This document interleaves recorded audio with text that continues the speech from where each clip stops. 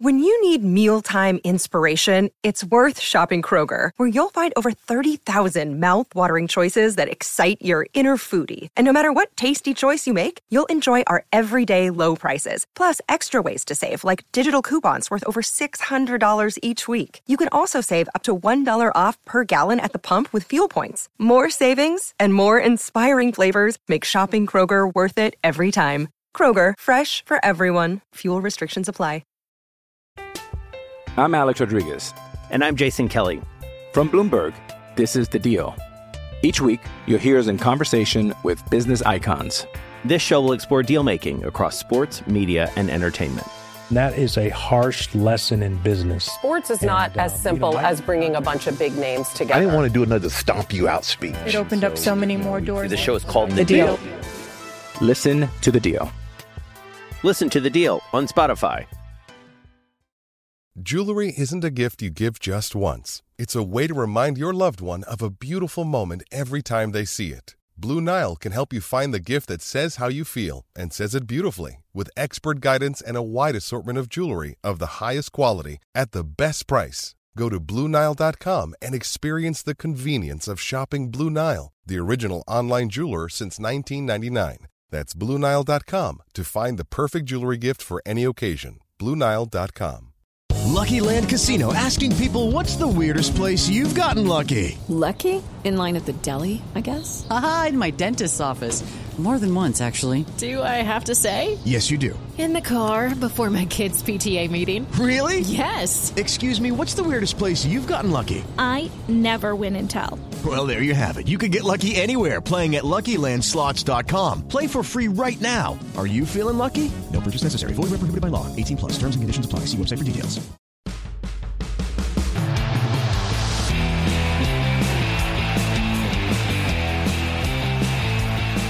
Welcome to the 2023 NL West Roundtable Show on Fans First Sports Network.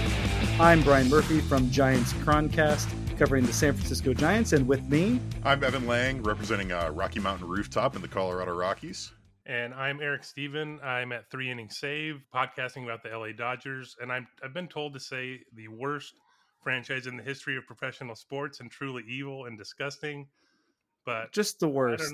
Yeah. Look, I say what you want, but I'm a company man. I go on script, so I'm here to obey.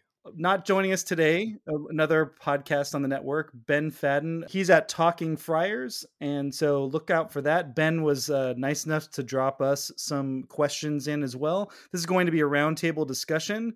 I didn't see in all of Ben's comments if he had some truly negative and vile things to say about the Dodgers, but suffice it to say, Eric, I think Evan and I will have plenty to say in that regard as well. I assume it's implied, like with him anyway, so I sort of get it. So the National League West, which I don't know I like the division. I'm completely biased. The Giants are my favorite team. I think the Giants-Dodgers rivalry is fantastic. I think the Giants-Rockies rivalry is fantastic. I think the Padres thinking they have rivalries with anybody is fantastic. I think the Diamondbacks being this weird, pesky team that kind of ebbs and flows and can be pesky for all the teams is fantastic. But, obviously it's not the NL East. And obviously now that the NL and AL both have DHs, doesn't really matter what kind of baseball you like. It's all the same. But I'm interested, just real quick before we get into our full rundown, your thoughts on the NL West in terms of like entertainment value. And Evan, go first, because we know the Dodgers have an all-star team. And NL West is NL Best. There we go.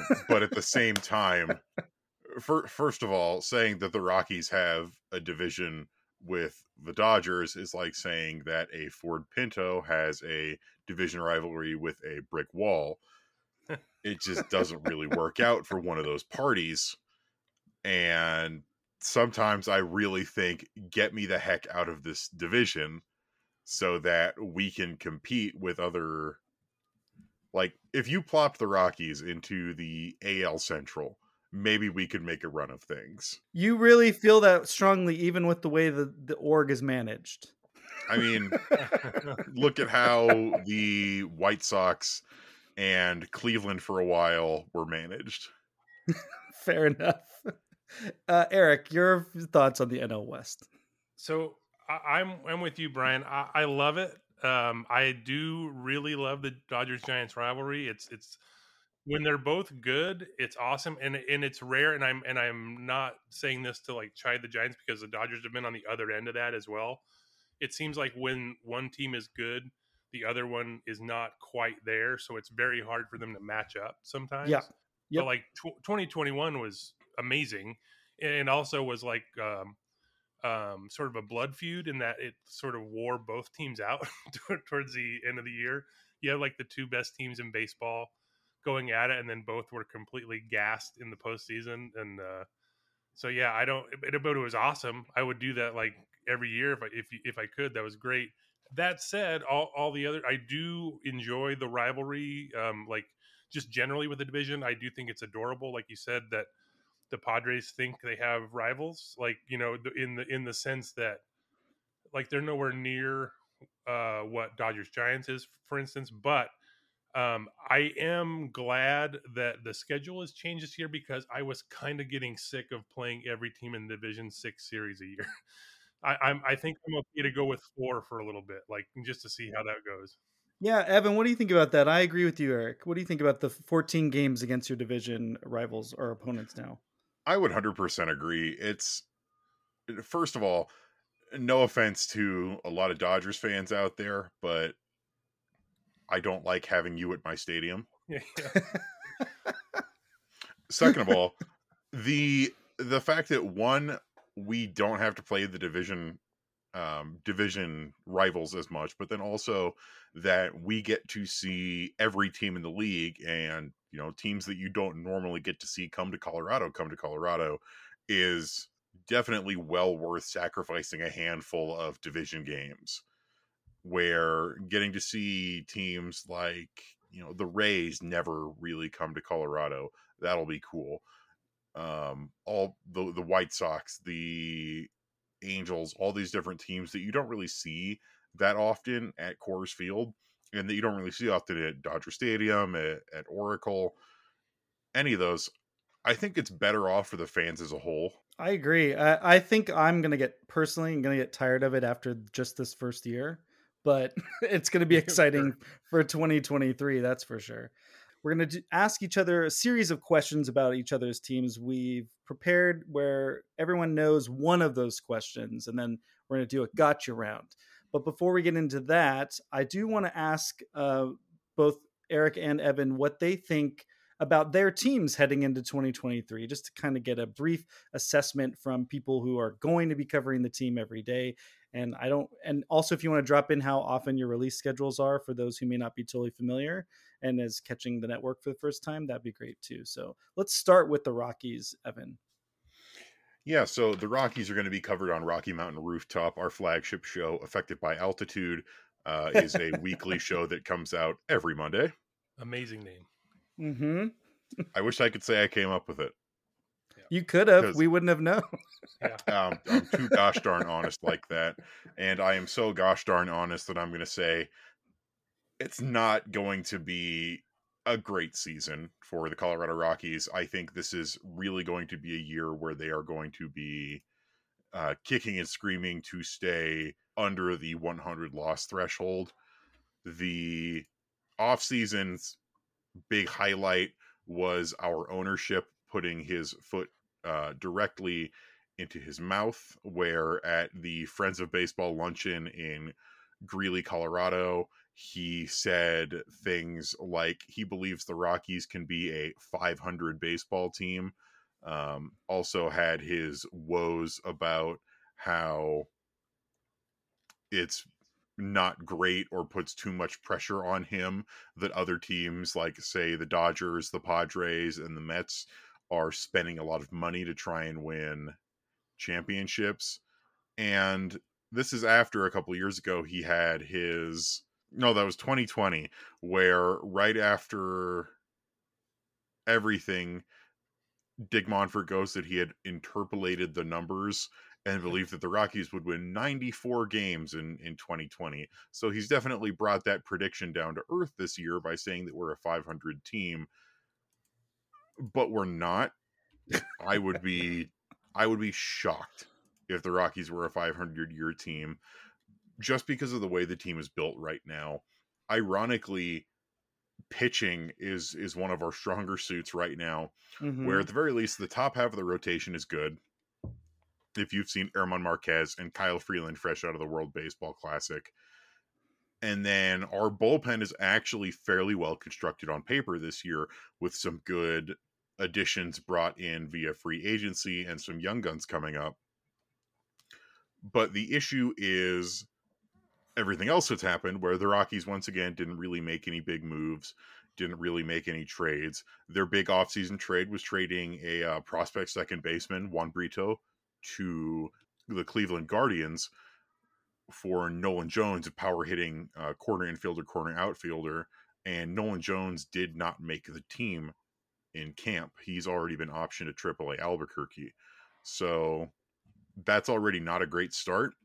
And then the injuries that we've had to deal with, Brendan Rodgers, our Gold Glove second baseman, took a really routine diving out in the Cactus League this year against the Rangers, dislocated his shoulder and did damage to the shoulder capsule. He's likely going to miss the entire season.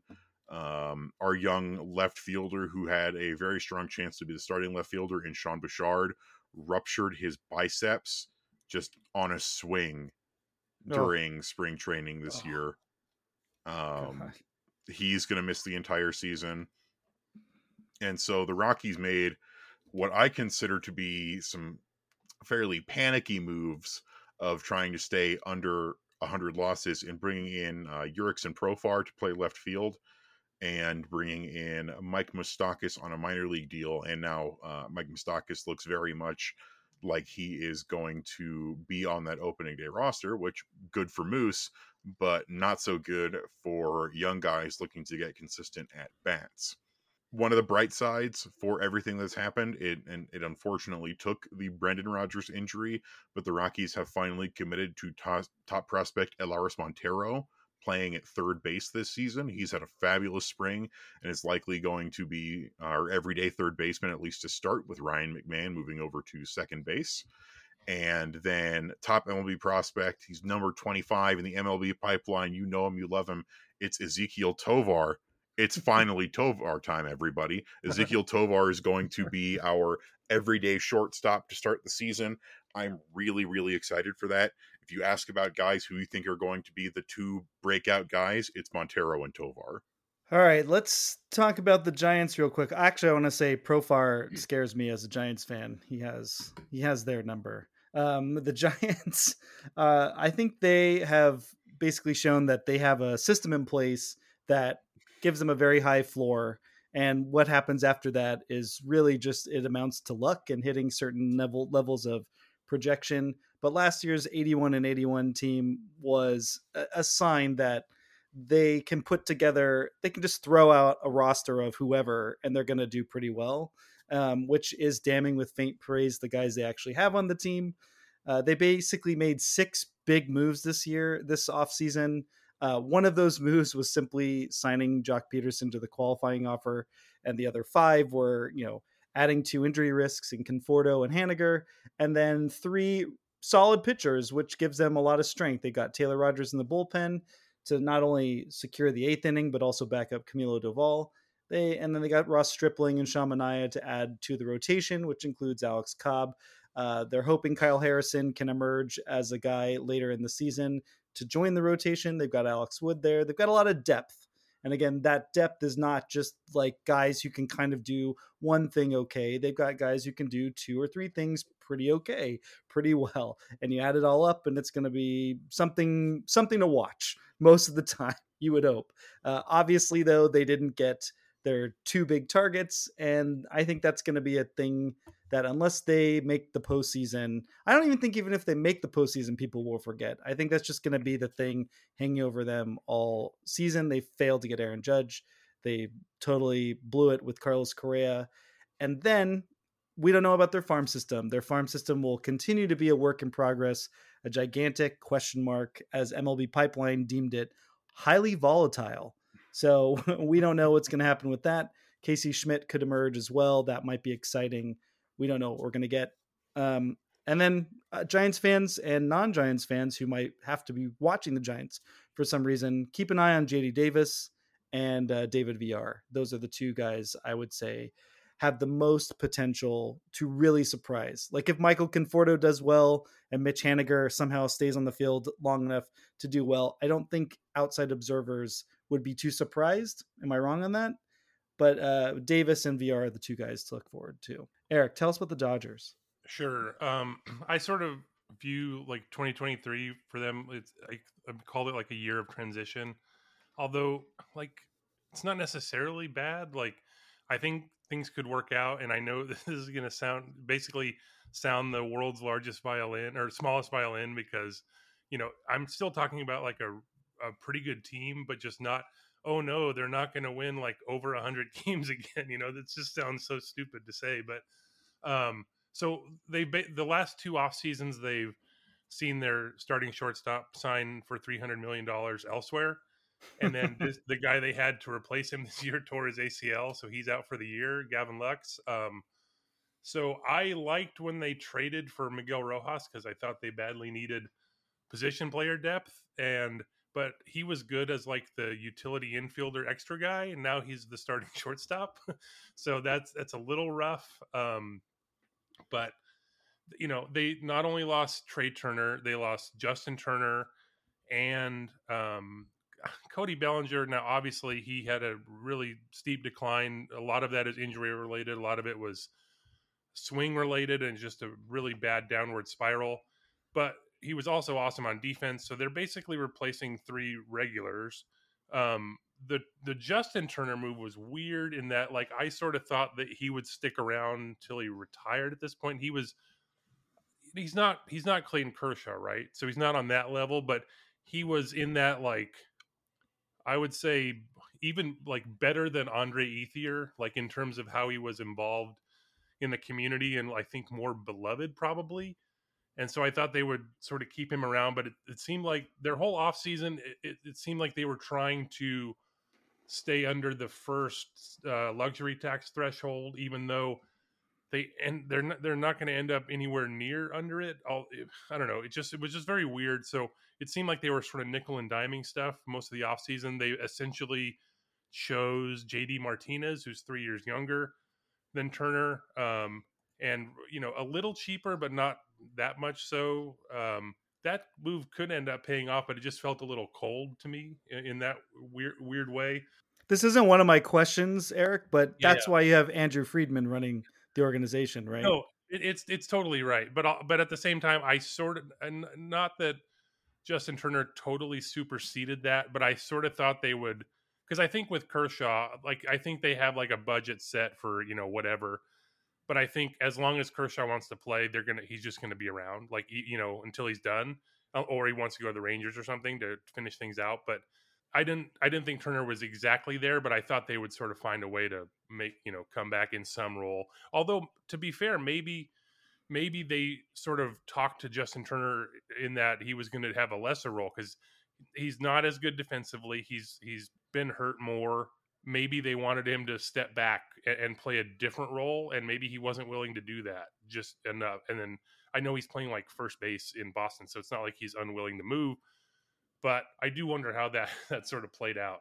Very much like the guy who he's a weird ginger doppelganger of in Charlie Blackmon. Oh, yeah. Mm-hmm. Oh, yeah. Okay, before, I know that I'm sort of breaking rank here, but like... how dare you? This is not my gotcha question, but Charlie Blackmon's walk-up music, Your Love, right? That's the song. It is Your Love. With the pitch timer, is there time to play that song now for him or no? The legitimate answer to that is I don't know. Yeah. The problem with it is it's such a fan favorite that I feel like they'll find a way to get it done, at least somehow. My guess is if he's batting leadoff in the inning, they'll probably start it early. I didn't even think about the walk-up music. That's a great point. One more Dodgers point, I guess. So the good news, at least for them, a lot of their like top prospects are pretty close to major league ready. So a lot of them are taking like bigger roles. Like James Outman just made the team. probably going to play a lot in center field. Miguel Vargas is their best hitting prospect, closest to the majors, and he's going to play, but they're also putting him at second base, so their defense is going to be real weird this year. The thing about Outman, though, so the usual move in recent years with like a younger player is they would probably option him because they have a bunch of veterans who would probably be taking more time, and then they want the younger guy to play more regularly in the minors. Not that Outman's that young; he's like 26, but I think this year they just don't have the depth. Like players he was fighting for, like the final roster spot were Yanni Hernandez, who's a light hitting infielder, speedy guy. They optioned him, so then it came down to either Outman or non-roster invitees. You got Steven Duggar, who, Brian, I'm sure you're fully aware of. Mm-hmm. Bradley Zimmer, an even worse hitter but better defender, and Luke Williams, a utility man who hasn't really hit anywhere. And that's their depth behind Outman. So like, if any other position player goes down, they're kind of in a bind right now. Like, I guess Michael Busch is one of their other best prospects, but he, I believe, I think Eric Longenhagen at Fangraphs just called him a DH immediately. Like the Dodgers want him to play second, maybe some first, but I don't know if he has a position he could just hit. But so it's just going to be a weird year to see how they sort of deal with that if any other like injuries come up. But bottom line, they're still really good. Not 100 win good, but maybe like low 90s win good. That's sort of how I feel. Gotta be honest, I like hearing you sweat. Yeah. I would just like to put out there that I do not like James Outman, and it has nothing to do with the fact that in his big league debut, he brutalized the Rockies with a 3-for-4 outing with a double and a home run and 3 RBI and only struck out once. Yeah, nothing to do with that. So the fun part of that, so his debut last year was like insane for like 4 games. Then they sent him down and he just kept hitting in AAA. He's going to make the team, and opening day will be his first game at Dodger Stadium. Oh, like, wow. he hasn't played That's there wild. Yet. That's funny. Yeah. Duggar's pretty good. You say that there's a better defender than the other guy was a better defender. Duggar was known for his defense. He just can't stay healthy. He's never been able to really stay healthy for any length of time. I think Zimmer's like pretty elite. Like he's not, maybe he's like near Kevin Kiermaier, but I think he's also been hurt, but he also cannot hit. I think like legitimately, like I know Duggar's had like time where he has flashes. Been good. Yeah. Zimmer, I don't think has had that at all. So Ben was very nice enough to leave us the Padres assessment. So I'm just going to read that real quick. He said, some owners would be happy with an NLCS finish like the Padres had last year, but not Peter Seidler. He and AJ Preller went out and got Xander Bogaerts, Matt Carpenter, and Nelson Cruz to bolster a lineup that already includes Fernando Tatis Jr., Manny Machado, Juan Soto, and Jake Cronenworth. The starting pitching depth is stronger than it was at the end of 2022, and the bullpen still includes Josh Hader and Robert Suarez. This team has what it takes to win the West and the whole thing. We'll see, Ben. We'll see about that. All right, so this is going to go into our Q&A round 1. Just so you know, everyone knows what these questions are. So I'm asking of Eric about the Dodgers. Since 2019, LA has scored the most runs and allowed the fewest. They've scored 2,912 runs and allowed 1,900 in the regular season. Do you expect that trend to continue this season, and which will be the greater strength? Short answer is no. And also, if you even go back, if you count 2018 as well, they've led the National League in both runs scored and fewest runs allowed 5 straight years. No other team has ever done that. They could lead the league in fewest runs allowed. I think they're going to struggle the most on offense. Like I said, they don't have the depth. A lot of their core are players in their 30s. So there's like a pretty big injury risk. Like literally Jason Hayward is on the team. Trace Thompson, who he was awesome last year, but he also has barely played in recent years. Chris Taylor's dealt with injuries and he was bad last year. David Peralta is coming off back surgery. And that's their outfield besides Mookie Betts, obviously a great caveat to have, I guess, but the offense is where they're going to struggle the most. That said, they're going to be a good offense, but not lead the league offense. Pitching, I think there's enough. The bullpen, I sort of thought it was a strength, but they got a lot of guys who are going to be like who they were sort of counting on, who are going to start on the injured list. But it could be an issue in the early going. So who knows if that can snowball. I think they have enough like over the course of the year to be pretty good at like preventing runs. We'll see. All right. Well, Eric, you talked about it a little bit earlier, but the Dodgers had to shed a bit of payroll to get under that luxury tax bracket, and you lost some important contributors like Trey and Justin Turner, the brothers Turner. Yep. Gavin Lux is now out for the season, and you talked about this a little bit before, but how do you feel overall confidence-wise about your infield depth going into the season?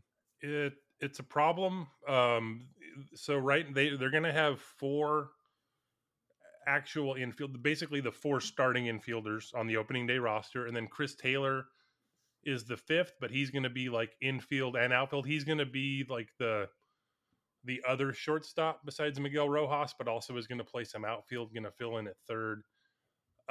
After that, Yanni Hernandez, who I mentioned, is going to be like at the ready, and Michael Busch is probably the next guy, but there's question to whether he can like play second base. But I think with him, it's going to be more of if they just need like a hitter. But yeah, it's a bit of a problem. Like a couple guys, 2 guys, Eddies Leonard and Yorbit Vivas, who have yet to play above high A. But it was the year of the lockout. So after 2021, they added them to the 40-man roster. They're super young. They were pretty good. And like there was a thought that they might be taken in the Rule 5 draft. So they added them to the 40-man roster just sort of as a preventative thing. Then there was no Rule 5 draft because of the lockout. And then they like haven't gone above high A. This year, they're probably going to start in Double A. I don't think either guy is going to make the majors this year. So you're basically using up the first 2 option years for folks who aren't going to be in the majors. So it limits their 40-man roster in a way because, you have to, throughout the year, they're going to add and subtract guys, but you need space on the 40-man to do that. And they're kind of handicapping themselves. Now, again, it worked. Like they won 111 games last year with those 2 guys taking up space on the 40. We know, Eric. Right? Hey, well, how that know it didn't help them in the playoffs, but so it's an issue. Like they're going to have. I would imagine they're going to be heavily involved in trying to add folks as the season goes on. I guess depending on where the need is. Like it could be second base. Like if they don't think Miguel Vargas is going to stick there, although they kind of like him there and he's probably going to hit enough to do it. So yeah, I think infield is going to be one of those things where they're going to try to address at some point during the year. Brian, San Francisco lost out on the Arson Judge race and Carlos Correa's market completely collapsed starting in San Francisco, but the Giants still made a lot of pickups. Would you consider this a successful offseason for the Giants with the additions the team did make? I think they did what they needed to do, which was, like I had said before in the assessment, was sort of build their floor up higher. I don't think you can reasonably call the offseason successful because the the headline grabbing things that they were involved in were failures. One of them extremely embarrassing. The other one, Arson Judge. I don't think that was really ever going to happen, but it was nice that both sides were kind of pretending like maybe it could. But the Correa thing was just such a terrible thing. You'd like to think if they had Judge or Correa plus Haniger and all the pitching moves they made, because apparently Haniger was always the next move after Judge or Correa. And you thought, so you don't get Conforto essentially. And then you basically do get the pitching moves you make. I think that's a really great offseason.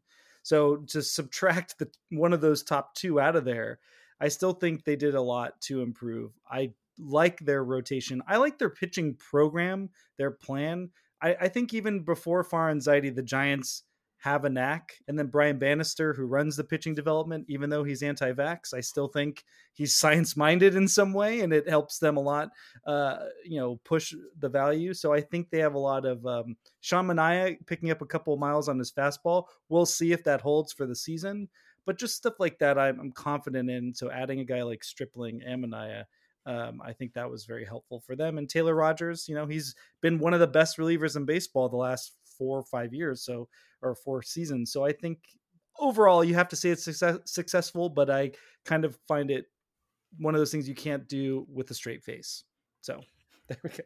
See, it's funny because as much as I like to dump on the Giants, I don't think that they should continue to get scorned for what happened with Carlos Correa because of the Mets. If the Mets hadn't swooped in and then done the exact same thing, then I think, yeah, you still make fun of the Giants for what happened with Carlos Correa. But since the Mets also did it, and then no one else was willing to take a risk, and he goes back to the Twins, that's something that I feel like is still getting sort of unfairly piled onto for in terms of the Giants. So, I don't know. Well, I appreciate that as an ambassador for the Giants. I was certain, but I also think that it was more. Legal disclaimer: I'm not actually an ambassador for the Giants, but it's just a string of disappointments when it comes to top of the market free agents. This is like Barry Bonds is basically the biggest guy who's ever decided, sure, I'll play in San Francisco, and really since then they've been spurned rather publicly by the top of the market guys. Giancarlo Stanton basically looked at what the Giants were, that was a no trade situation that he could waive, but it was basically a free agent negotiation. He's like, I don't want to play for this losing team. They don't have prospects. They've had Zach Greinke turn them down for the same reason. Like, they've got no farm system, their development. John Lester thought they were weird for how they approached him. Adam LaRoche turned them down. People forget. Yeah. So it's like, you missed out on Drake LaRoche too? Like that? Yeah, we missed out on Jake LaRoche. I mean, that led to them getting Aubrey Huff on a small deal, and they won the World Series, so it all worked out. But I mean, I guess what I'm saying, it worked out. You got Aubrey Huff. Yeah, well, in fairness, yes, that was a deal with the devil for sure. I agree with you, but I'm also saying, like, it also adds to a certain part of the team's history that I know they want to get away from, and I know as a fan would hope they get away from, but it just kind of was a capstone of like, no, this is the way it's always going to be. They got to develop their own prospects and hope they actually develop some all-stars one of these days. Cause it's really, in the last 40 years, they've had like 2 or 3 little cells where they've been able to produce like major league everyday position players in 40 years. That's not a great track record, I would say. So we'll see what happens. As a Rockies fan, I have zero sympathy for you. I don't want any from you. Yeah, it's for sure. I've just with the Correa things in particular, that it was just bad luck. I mean, I really do think at the end of the day, that's what you can boil that all down to. And so should the Giants, to your point, should they take any hits for that? Probably not, but I think it's human nature. It's just going to be a thing that carries with them all year. I'm Alex Rodriguez. And I'm Jason Kelly. From Bloomberg, this is The Deal. Each week, you'll hear us in conversation with business icons. This show will explore deal-making across sports, media, and entertainment. That is a harsh lesson in business. Sports is not as simple as bringing a bunch of big names together. I didn't want to do another stomp you out speech. It opened up so many more doors. The show is called The Deal. Listen to The Deal. Listen to The Deal on Spotify. So before my question to you, Brian, you mentioned the Barry Bonds. That's one of those, like, there's always these weird off-season, like, this is the largest contract, or the last time this team signed X or whatever. Always blows me away. But I remember, I was trying to remember the one from this off-season. It's not NL West, but when the Rays signed Zach Eflin, he signed for 3 years, $40 million. And now this is mitigated by the fact that they signed Evan Longoria to like 2 pre-Braves super cheap deals. And then they signed Wander Franco to like that huge deal when he was like, 14 or whatever. But that was the largest free agent contract the Rays have ever given out. And it's like, how is that possible? Like, it just seems so weird. Like those things always blow me away. But anyway, back to the Giants. A player near and dear to both of our hearts, I'm assuming.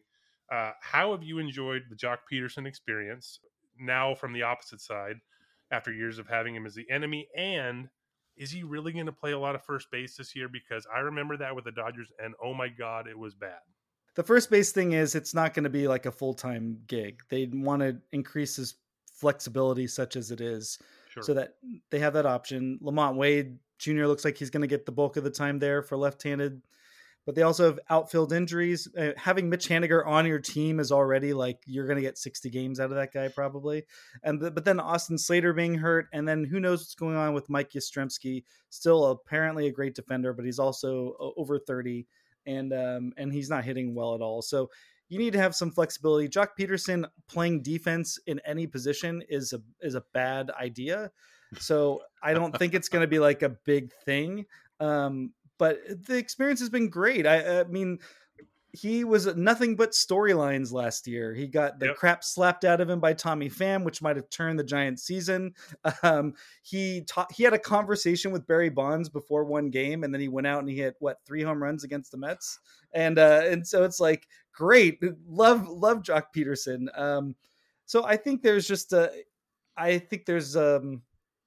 lot of potential for him to be as good or better than he was last year. The defensive shifting changes, limitations, seems like he's a player that's going to benefit quite a lot from that. But he's such a red mark on defense that that's good in StatCast. He's such a blue mark for defense that it's kind of, his value just gets wiped out immediately. So I like having him on the team. It's good that the Giants have a guy who could potentially hit 30 home runs. And I actually did think he's the guy who might actually do it this year. Because I don't know if you know this or not, the Giants have not had a 30 home run hitter since like Bonds. I find Jock incredibly fun to watch. Like, just as a hitter, he never gets cheated for one thing, but also like he was really good last year. Legitimate all-star starter, right? Like just excellent. He always kills righties.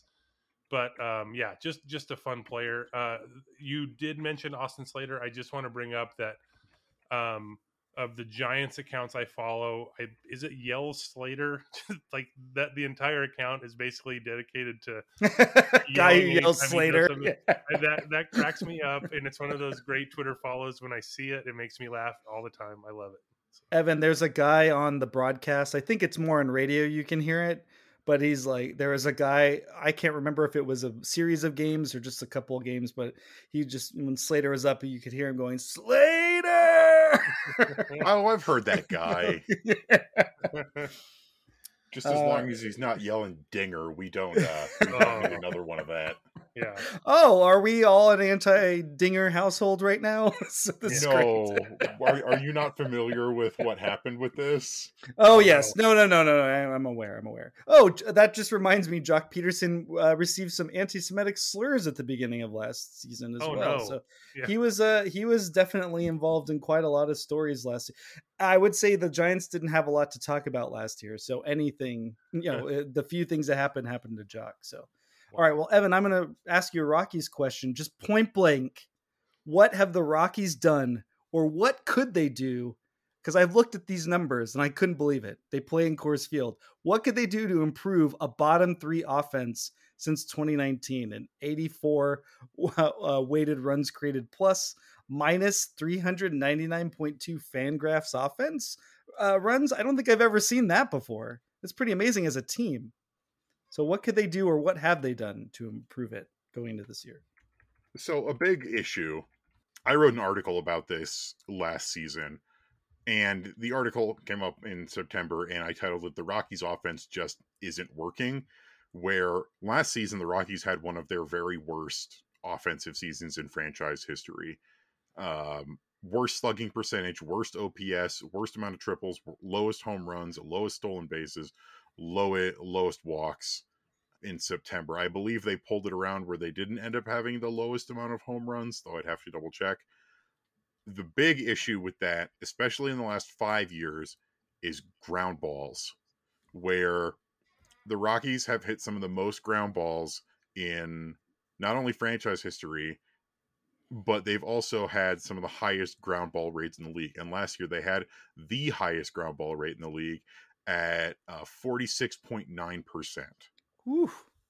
And that is a fundamental issue with hitting philosophy and hitting approach. And what we're really hoping is we brought in a guy who, Brian, you're familiar with, is Mr. Hensley Bam Bam Mullins. Oh, boy. And the goal is stop hitting the ball into the dirt every single at bat. that's the more than anything, I think, is the biggest issue is ground balls, where last season basically every Rockies hitter had a 40% or higher ground ball rate, with the exceptions of Alaris Montero, who didn't play that much, Chris Bryant, who didn't play that much, and CJ Cron. Now, just if you're listening and you're skeptical of this, I'm going to give the top 5 teams in lowest ground ball rate. So the Rockies had the highest ground ball rate in baseball, 46.8%. Top 5 of lowest: Dodgers, number 1, 37%. Baltimore, 39%. Giants, 40.2%. Mariners, 40.4%. And Astros, 40.7%. So just if you're listening and you're not sure the context for it, you don't want to hit the ball on the ground as much as you can. Now, that's an interesting point, because how much do the Rockies need to lower that ground ball percentage, I wonder, to then, you know what I mean? Like, ground balls this year, because of the rule changes, might not be as bad. So how much of an improvement do they really need to make to see a measurable increase in their offense?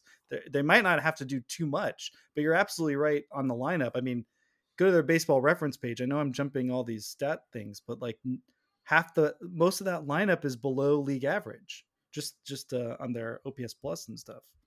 So, yeah. And a big thing that was emblematic of the ground ball issue was, so the Rockies traded Raimel Tapia over to the Toronto Blue Jays, and the Rockies brought in Randall Grichuk.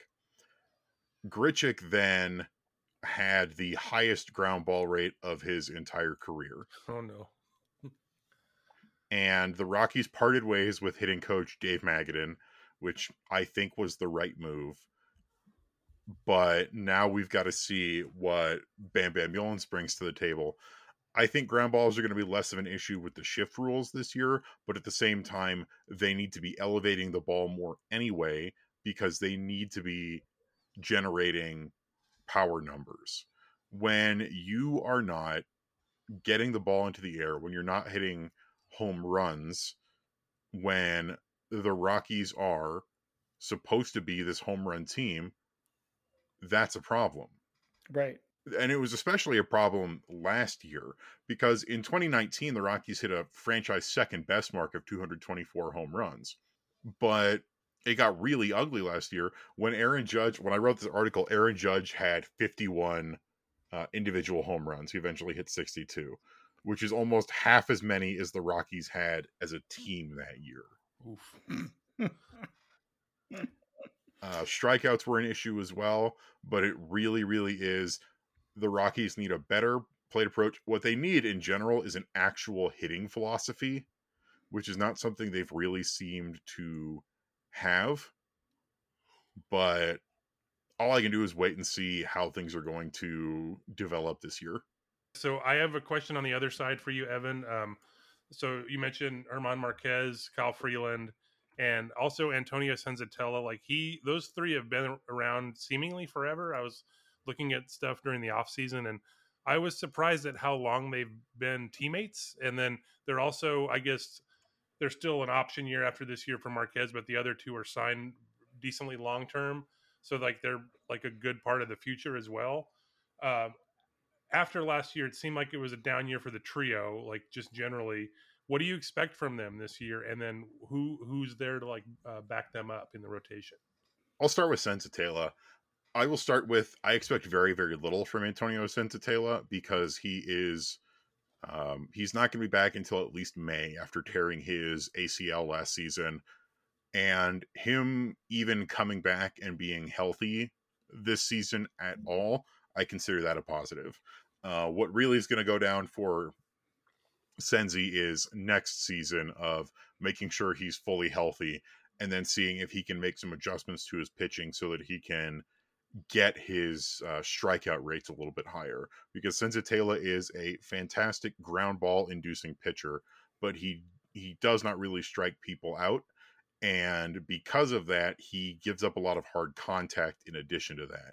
So that he has some adjustments he needs to make. But really for this season, my big thing for Senzi is just get healthy, because that ACL tear was absolutely brutal, and I hated seeing him go down like that.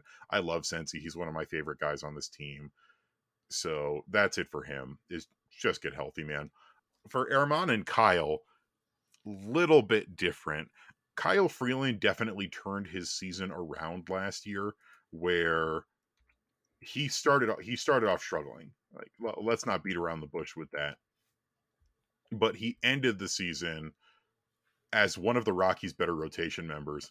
He made 31 starts. He had an ERA of 4.53 in 174 and 2/3 innings, and only gave up 19 home runs. He's one of just 3 Rocky starters last year, including Senzatela, to give up less than 20 home runs. So for Freeland, it really is just keep adjusting, keep settling in, and I think he can have a really successful season. He looked really solid in the World Baseball Classic, especially against Samurai Japan, when he struck out Shohei Ohtani, and then he did walk somebody, and he's always going to walk a couple guys. That's just part of Freeland's makeup as a pitcher. But then he is able to back up those walks and the soft contact he can generate with inducing double plays. And that's exactly what he did against Samurai Japan. Kyle Freeland, I think, is going to have a good season. What people need to stop doing is holding him to the expectations of 2018 Kyle Freeland, where he finished 4th in Cy Young voting. I think it's going to be that as much as I love Kyle Freeland, that was more of an aberration than much else. But he is definitely a good number 2, number 3 rotation guy. Marquez, on the other hand, he needs a bounce back year. And he started to show some of it last year at the very end of the season, but he ended the year with a 4.95 ERA and 31 starts.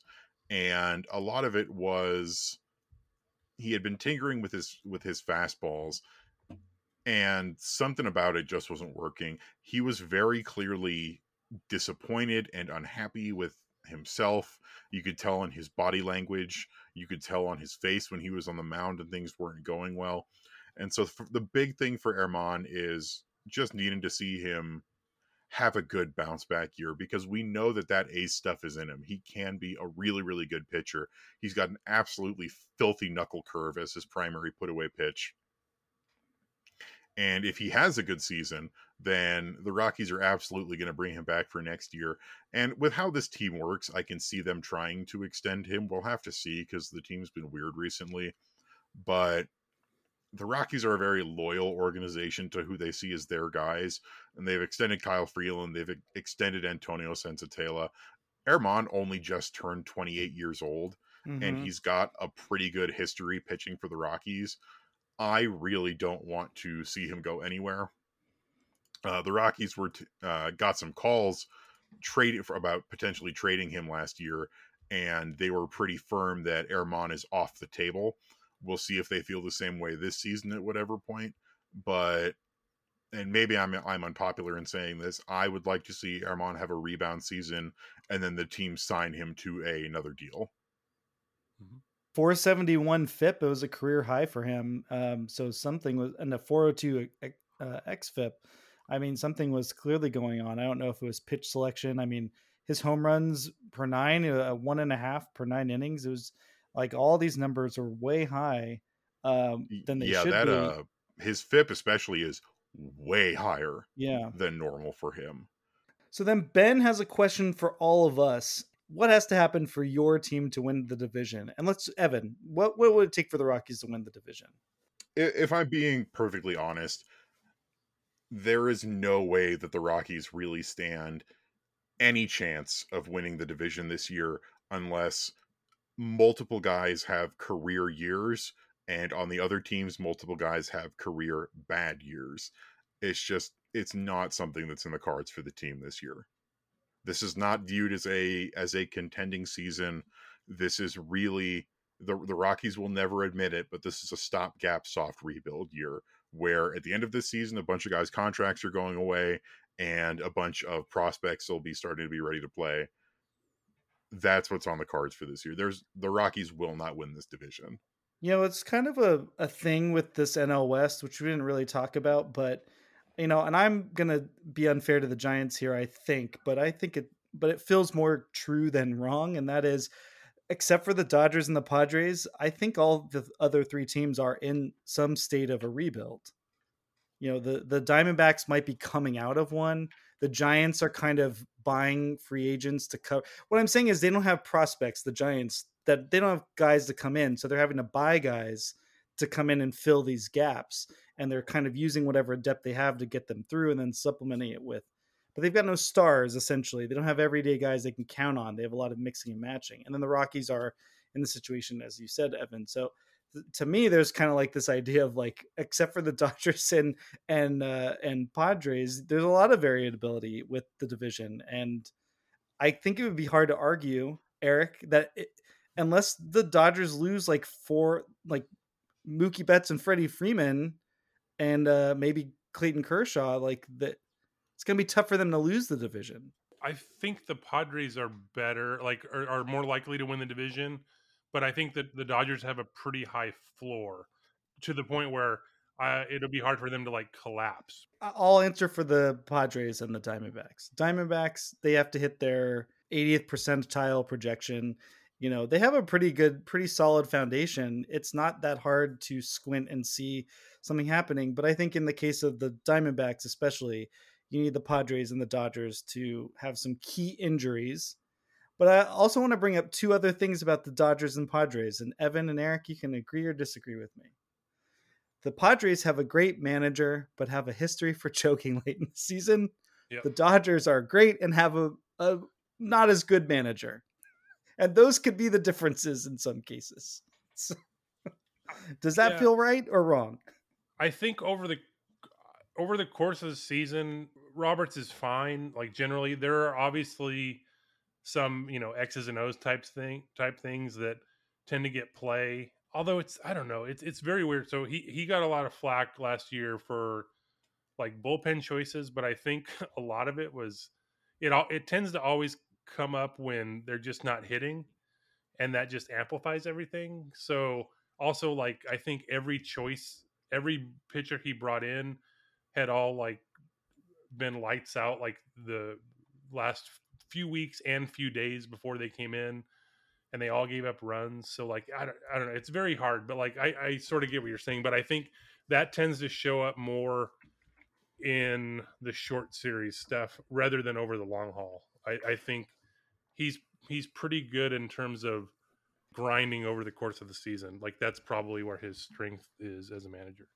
Evan, what's this news? Is this Ty Blach making the opening day roster? What's the so the Rockies have announced that Mike Moustakas and Ty Blach have both made the opening day roster. Well, and Jurickson Profar is having visa issues and has not joined the team yet. Oh, okay. Well, the fact that Ty Blach is on the team means the Rockies are guaranteed at least 4 wins this year, because that's probably when he faces the Dodgers. So congrats to that. That's really good.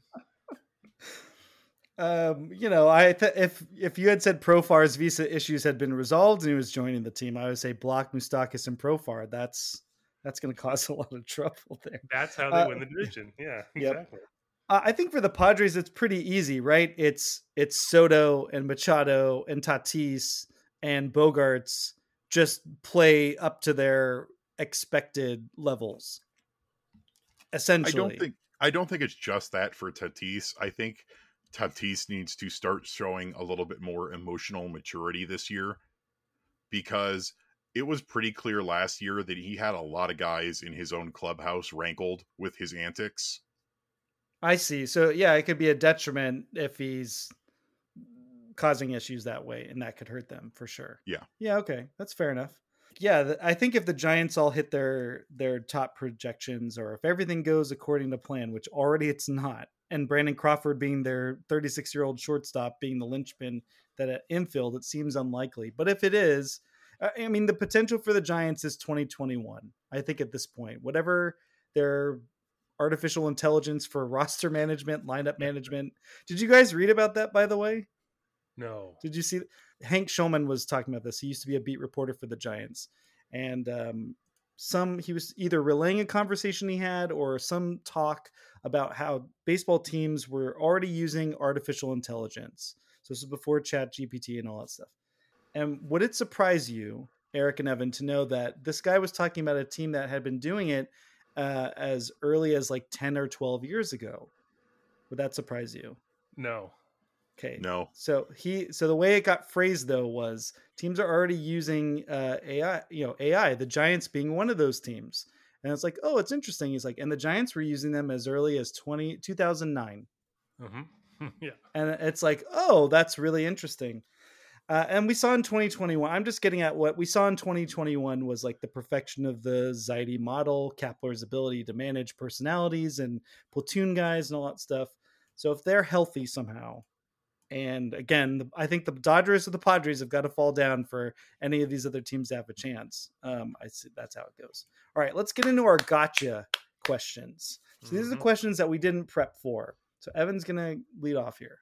So Eric, my question for you. How long does it take for your manager to guarantee a World Series this year? So funny you should ask because, back on February 4th, that was when the Dodgers had their like fan fest at Dodger Stadium. So of course that day, that was like the first overall like general media availability, of the year. And so he was asked and he's like, no, I will not be guaranteeing this year. However, I will to defend Roberts a little bit. He was on, the Dan Patrick radio show, and he was asked, like, I think the way the question was phrased, if I remember right, was what has to happen for the Dodgers to win the World Series, and he's just like, for us to play, play or whatever. And then he kind of clarified it, like, if the pitching is healthy and all this stuff, but then he was like, no, I think we're going to win. And honestly, like, I don't know. It didn't work out. They lost their only playoff series, but I don't really have a problem with that. I think guarantees have lost their luster anyway. Joe Namath was the first, like, famous one at, before the Super Bowl, but like Pat Riley at the 87 Lakers parade guaranteed that the Lakers would win the next year. And at the time, like, no NBA team had repeated in like 2 decades. So it was like a bigger thing back then. But like now it's like, okay, like whatever, like, of course they want to win. And I don't know. They have like super high expectations, whether or not Dave Roberts says they want to win the World Series or they're going to win the World Series. So I'm not sure it affected much, but to answer your question, no, he will not, predict winning the World Series this year. He was asked about it, so it would be funny if he still did it.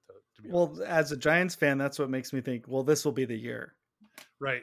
Because as a Giants fan, I'm like, no, when the team looks really like it's going to hit some rough patches, then they're going to somehow come together and have their Pat Burrell, Aubrey Huff moments, crap like that. What if we went the other way and like more major league managers were like Lou Holtz, where they just talk up the opponent to no end, like before every game? They're like, oh man. I think the Dodgers should be doing that with the Padres, to be perfectly honest. I think they should. Yeah. That would be fun because it'll go right. It'll mess them up right away. They used to. I believe this was in the Kevin Towers era in San Diego.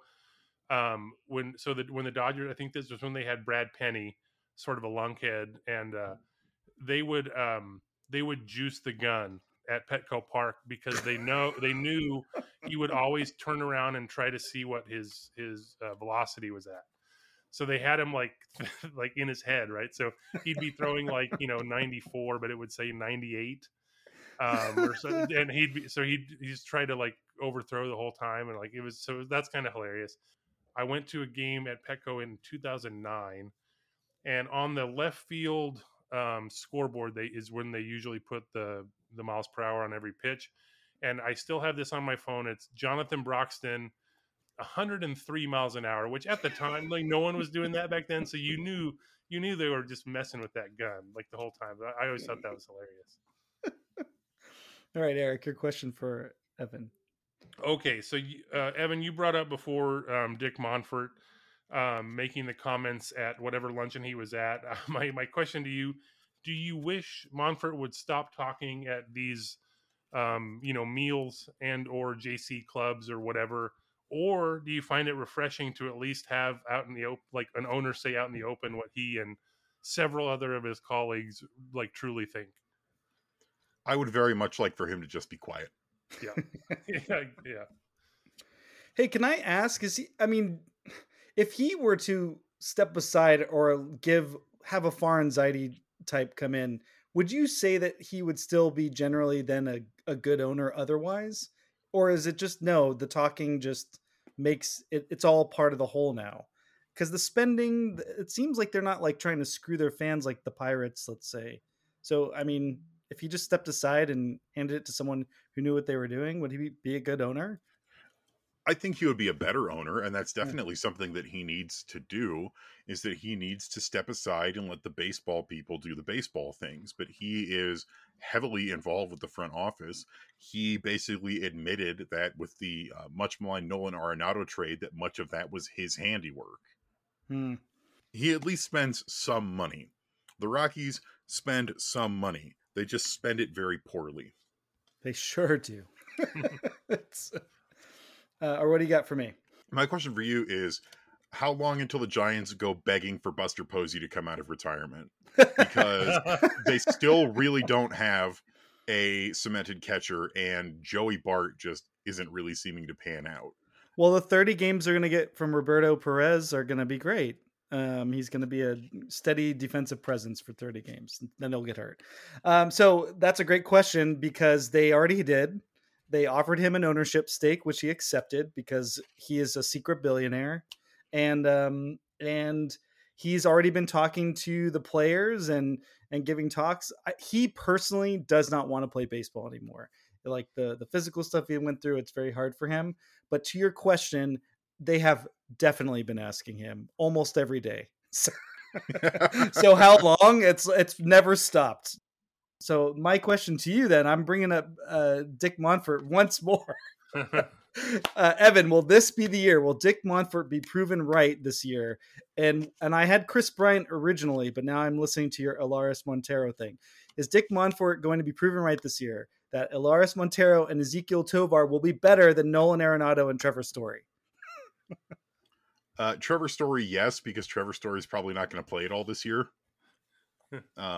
He has pretty severe elbow injury that honestly I think was nagging him back when he was still in Colorado, because his last year was. It absolutely was. This whole story is completely nuts. The story about Story is nuts. Because he didn't look quite right in his final year here in Colorado. Nolan Arenado, no. Nolan is going to be a top MVP candidate again this year. He had an incredible year last year, and I don't think it has anything to do with Dick Monfort for Elaris Montero, because it really took Brendan Rodgers getting hurt and Ryan McMahon having to move to second base for Elaris Montero to really get the opportunity to be the starting third baseman. So, because he was up and down a ton last year. He was optioned and recalled like 4 or 5 different times, and he really did not get a lot of playing time last year. And it looked like it was going to be much the same this year until Brendan Rodgers got hurt and sort of forced their hand. Now, I definitely think Ezequiel Tovar and Elaris Montero are the 2 breakout candidates for the Rockies. They have an incredibly high ceiling this year. And, you even brought up Chris Bryant. Chris Bryant, when he was healthy last year, was really good. No, he's good. I was just making the joke of like, it seems like Monfort was saying like, well, we'll just get Chris Bryant. We've got Tovar, and that's better than what we had before. That's it. I've talked about this before, but the relationship with Nolan Arenado was irrevocably broken.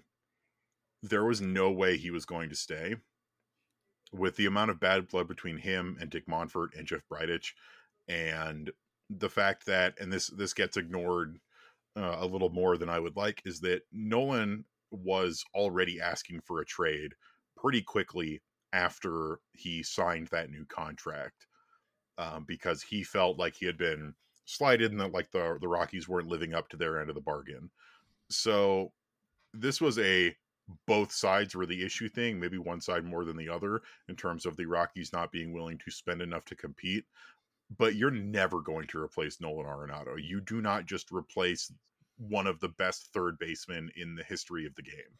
You can't. So what people need to try and do is try and have different standards of, well, this guy's not going to be Nolan Arenado, but he can be a pretty damn good Elaris Montero. it's Kaylee Cuoco for Priceline. Ready to go to your happy place for a happy price? Well, why didn't you say so? Just download the Priceline app right now and save up to 60% on hotels. So whether it's Cousin Kevin's Kazoo Concert in Kansas City, go Kevin, or Becky's Bachelorette Bash in Bermuda, you never have to miss a trip ever again. So download the Priceline app today. Your savings are waiting. Go to your happy place for a happy price. Go to your happy price, Priceline. All right, I have a gotcha question for you, Eric. Mm-hmm. With crackdowns on international human trafficking and Trevor Bauer being such a disgusting dude that the Dodgers had no other choice to cut him, is it safe to say that the Dodgers' deal with the devil has run out? Or is this more of a monkey's paw situation where getting Andrew Friedman helps you in some ways, but you just wind up having the same luck as the Rays? Oof. Well, okay. Yes, maybe. I will say, like, they did win it in 2020, and I know a lot of people will be like, well, it was a shortened season, Mickey Mouse, all that kind of stuff. But I'm trying to think what could be the next, like horrible monstrosity type thing that they could be associated with. Like, I try not to think yes. about that. Like that. Yeah, that's a dark place, man. I think it's pretty safe to say that at least our three teams, the three of us on the call here, are contributing very heavily to a certain type of political leaning. I mean, the Giants, Charles Johnson is notorious for what he contributes money towards. And it's not about conservative. It's like the actual things that they're spending money for, the ads to produce, that kind of thing. And I'm sure all three of our ownership groups have similar money involved, money on the line for. Yeah, it's rough. But I mean, I felt bad for the Dodgers once they started cracking down on human trafficking. I'm like, that's.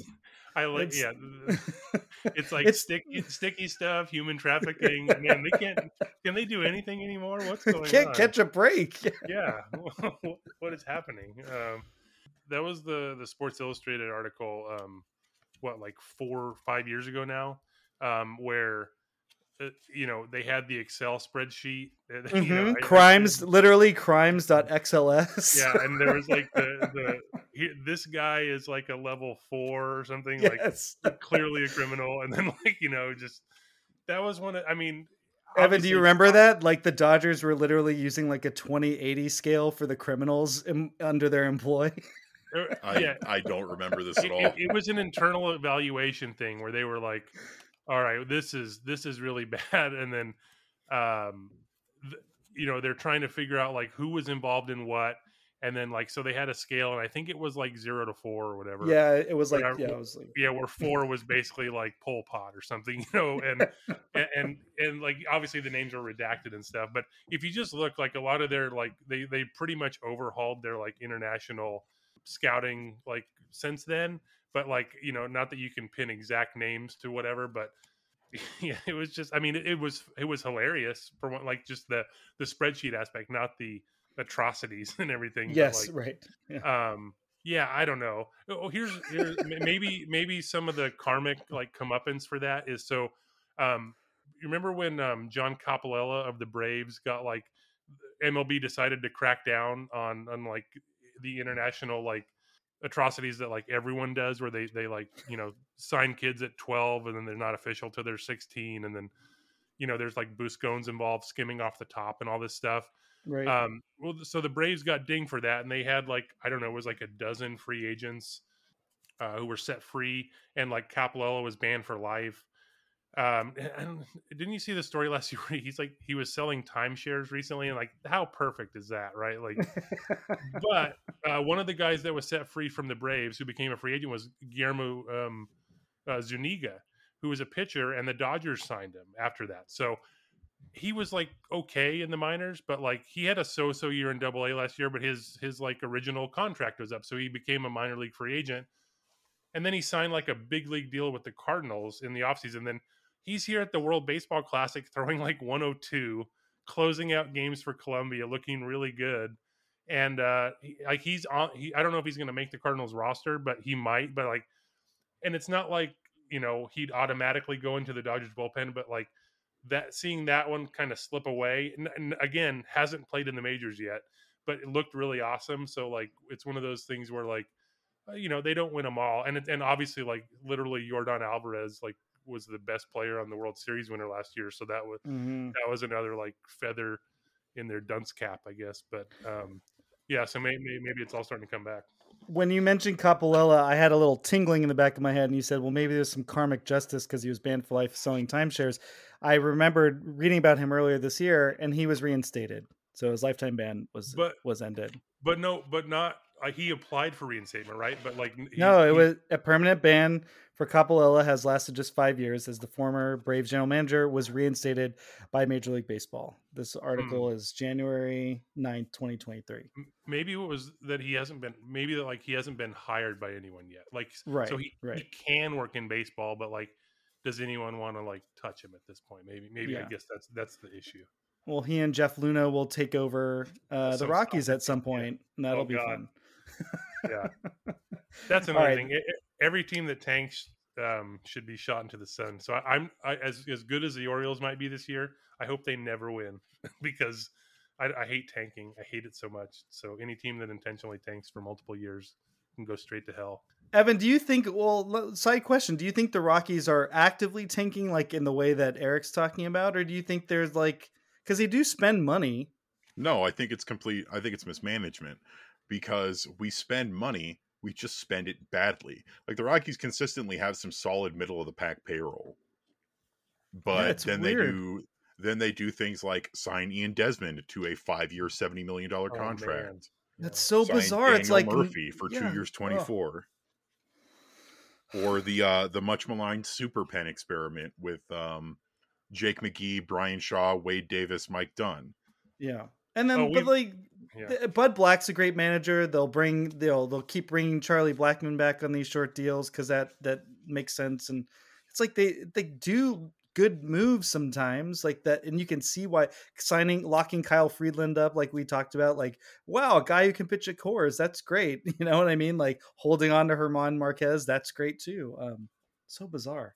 We have one last question, Eric. You're gonna hit me right between the eyes. Before I ask, you mentioned Jake McGee, and I only bring that up because both Brian and I have had the pleasure/fun of watching him pitch for our team since then. I really enjoyed him because both for and against, because you always know what's coming. It's always going to be a fastball, and he somehow still was like reasonably effective with it. But also another thing, when he was on the Dodgers, he was pretty good for them in 2020. He came, I think it was after he got released, so he came on to like a minor league deal, or they just signed him and then he made the team. But he went through this long stretch during the playoffs where he didn't pitch, and it got to the point that was when everything was on Zoom. And I think it was Ken Gurnick back then of MLB.com asked, he was like, and I was like planning to ask this because I wasn't sure. But he's like, so what's up? Are you hurt? Why haven't you pitched? He's like, no, I'm healthy. It was just like really funny, like just this random thing. But yeah, I really enjoyed him. But anyway, my question to you, Brian, it's a two-parter. Do you enjoy the sheer volume of transactions since Farhan Zaidi took over the front office? So he sort of tries for even like the tiniest of upgrades whenever possible. And how in the hell did he get 4 players for Darren Ruff?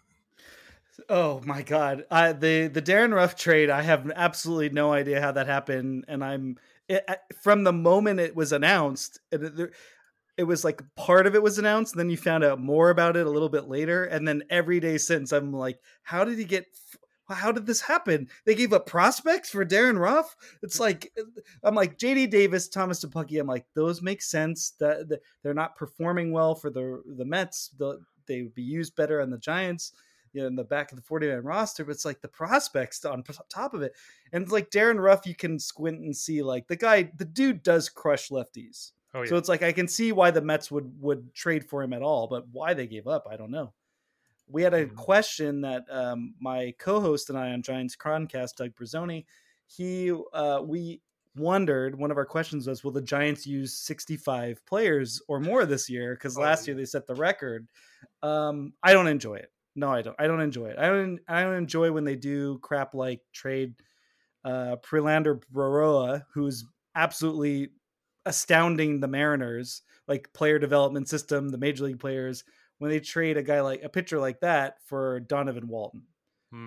It's like crap like that they have to do because they don't have a farm system that's giving them everyday position players. So I don't enjoy it, but it does serve a purpose because they can throw out the team that they ran out last year and still somehow win 81 games. So some part of it's working. The first few years, Zaidi and Friedman were with the Dodgers. They were in that sort of we're still building back up the farm system, but we're obviously going to spend like $1 billion like every year, just generally. So like they were they still had to like upgrade. So they were doing those moves. And I remember because I get like the minor league game notes and stuff. And on the AAA game notes, they have like pages with like every transaction. And I think by the end of the year, I believe the total number of like back and forth and moves was like 328.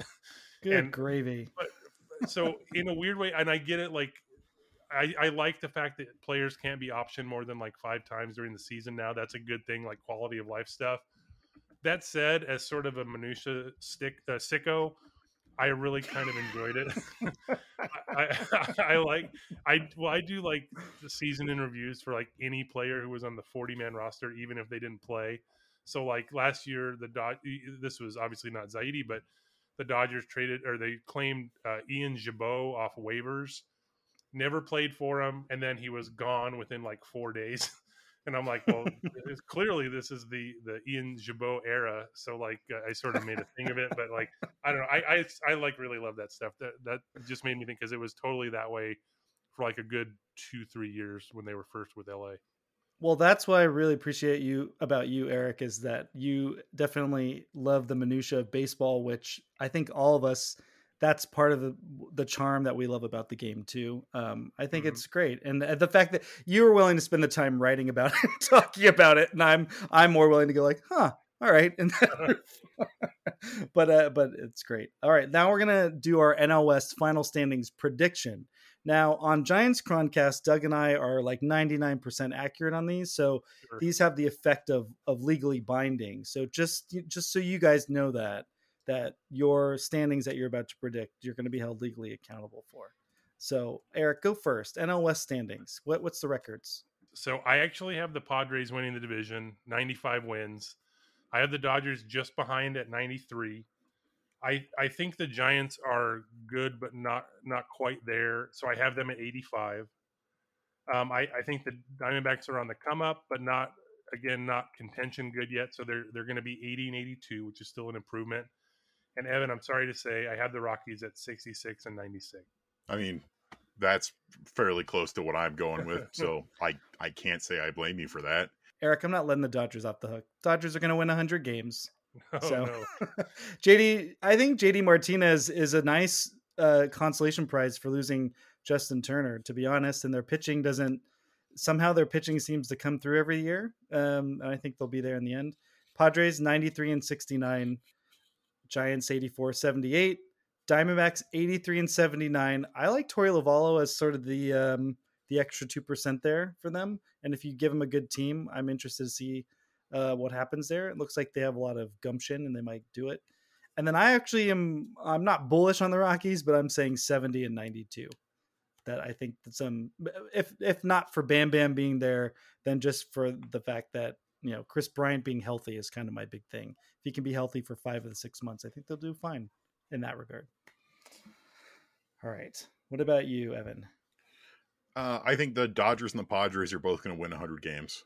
Oh, wow. But I think the Padres are going to choke in the playoffs. I'm putting the Giants at around 85. I'm putting the Diamondbacks roughly 500, though I think if things really click together this year, they could be a sneaky wild card candidate. Yeah, it's not hard to imagine. I agree with you. Keep going. Sorry.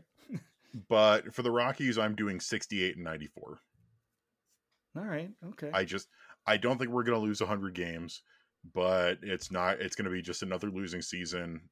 Unfortunately, this losing season is going to come on the 30th anniversary of the Rockies, but not a whole lot I can do about that. Rockies also just announced that Harold Castro has made the team, And then to make room on the 40-man roster, Sean Bouchard, Brendan Rodgers, and Ryan Rollison have been placed on the 60-day injured list. Ryan Rollison, if you guys know, was one of our topmost pitching prospects out of Ole Miss. And I'm at the point now with all his injuries where I'm not sure he ever plays at the big league level. Oh, man. He's barely pitched in the last 2 years, and he's starting the season on the 60-day IL. Absolutely brutal. I want to add, because I made my prediction. I wrote it down earlier before I knew Ty Block was going to be on the team. I am going to bump them up to 67 and 95. So, yeah. Well, not only a healthier Chris Bryant, but also going back to what you said at the beginning, Evan, if the Rockies were in another division, well, they're going to be playing more games in other divisions and against other division opponents. So I think there's a chance they're going to surprise those teams in some regards to get to 70 wins. So, all right, let's plug our shows. Evan, tell us, you've already done it, but let's just do it one more time. Let's run through them. I am, along with some other folks, doing Rocky Mountain Rooftop is the name of our network for Colorado Rockies content. The flagship show is our weekly podcast. It's called Affected by Altitude. You can catch it every Monday.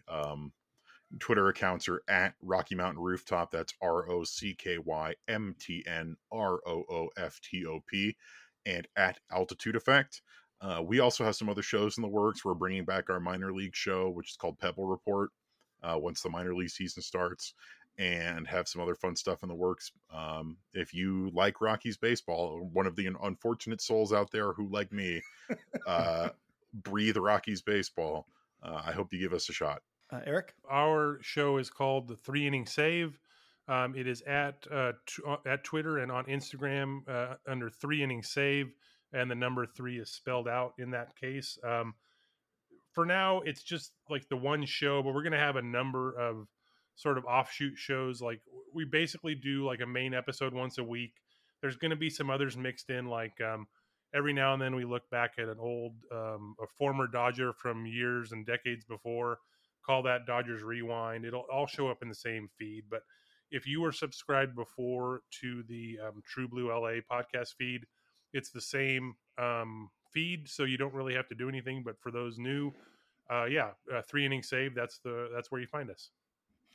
And I'm at Giants Chroncast with my co-host Doug Brazzoni. We do it once a week on Mondays. And same thing, if you are subscribed to the McCovey Chroncast feed, that used to be the podcast on SB Nation. Now you are carried over to Giants Chroncast. And if you're new, welcome. And check out Eric and Evan's shows on Fans First Sports Network. And I think they have every sport covered too. So if you're into football or basketball in college, a lot of podcasts already you can find there. And then for the Padres, Talking Friars with Ben Fadden. Check those out and follow Fans First SN at Fans First SN on Twitter. That's where our social account is right now. You can see more on all the shows. So again, thanks for listening, and have a great season, guys. Good luck with your shows. Good luck with your teams. Hey, thanks for having us today.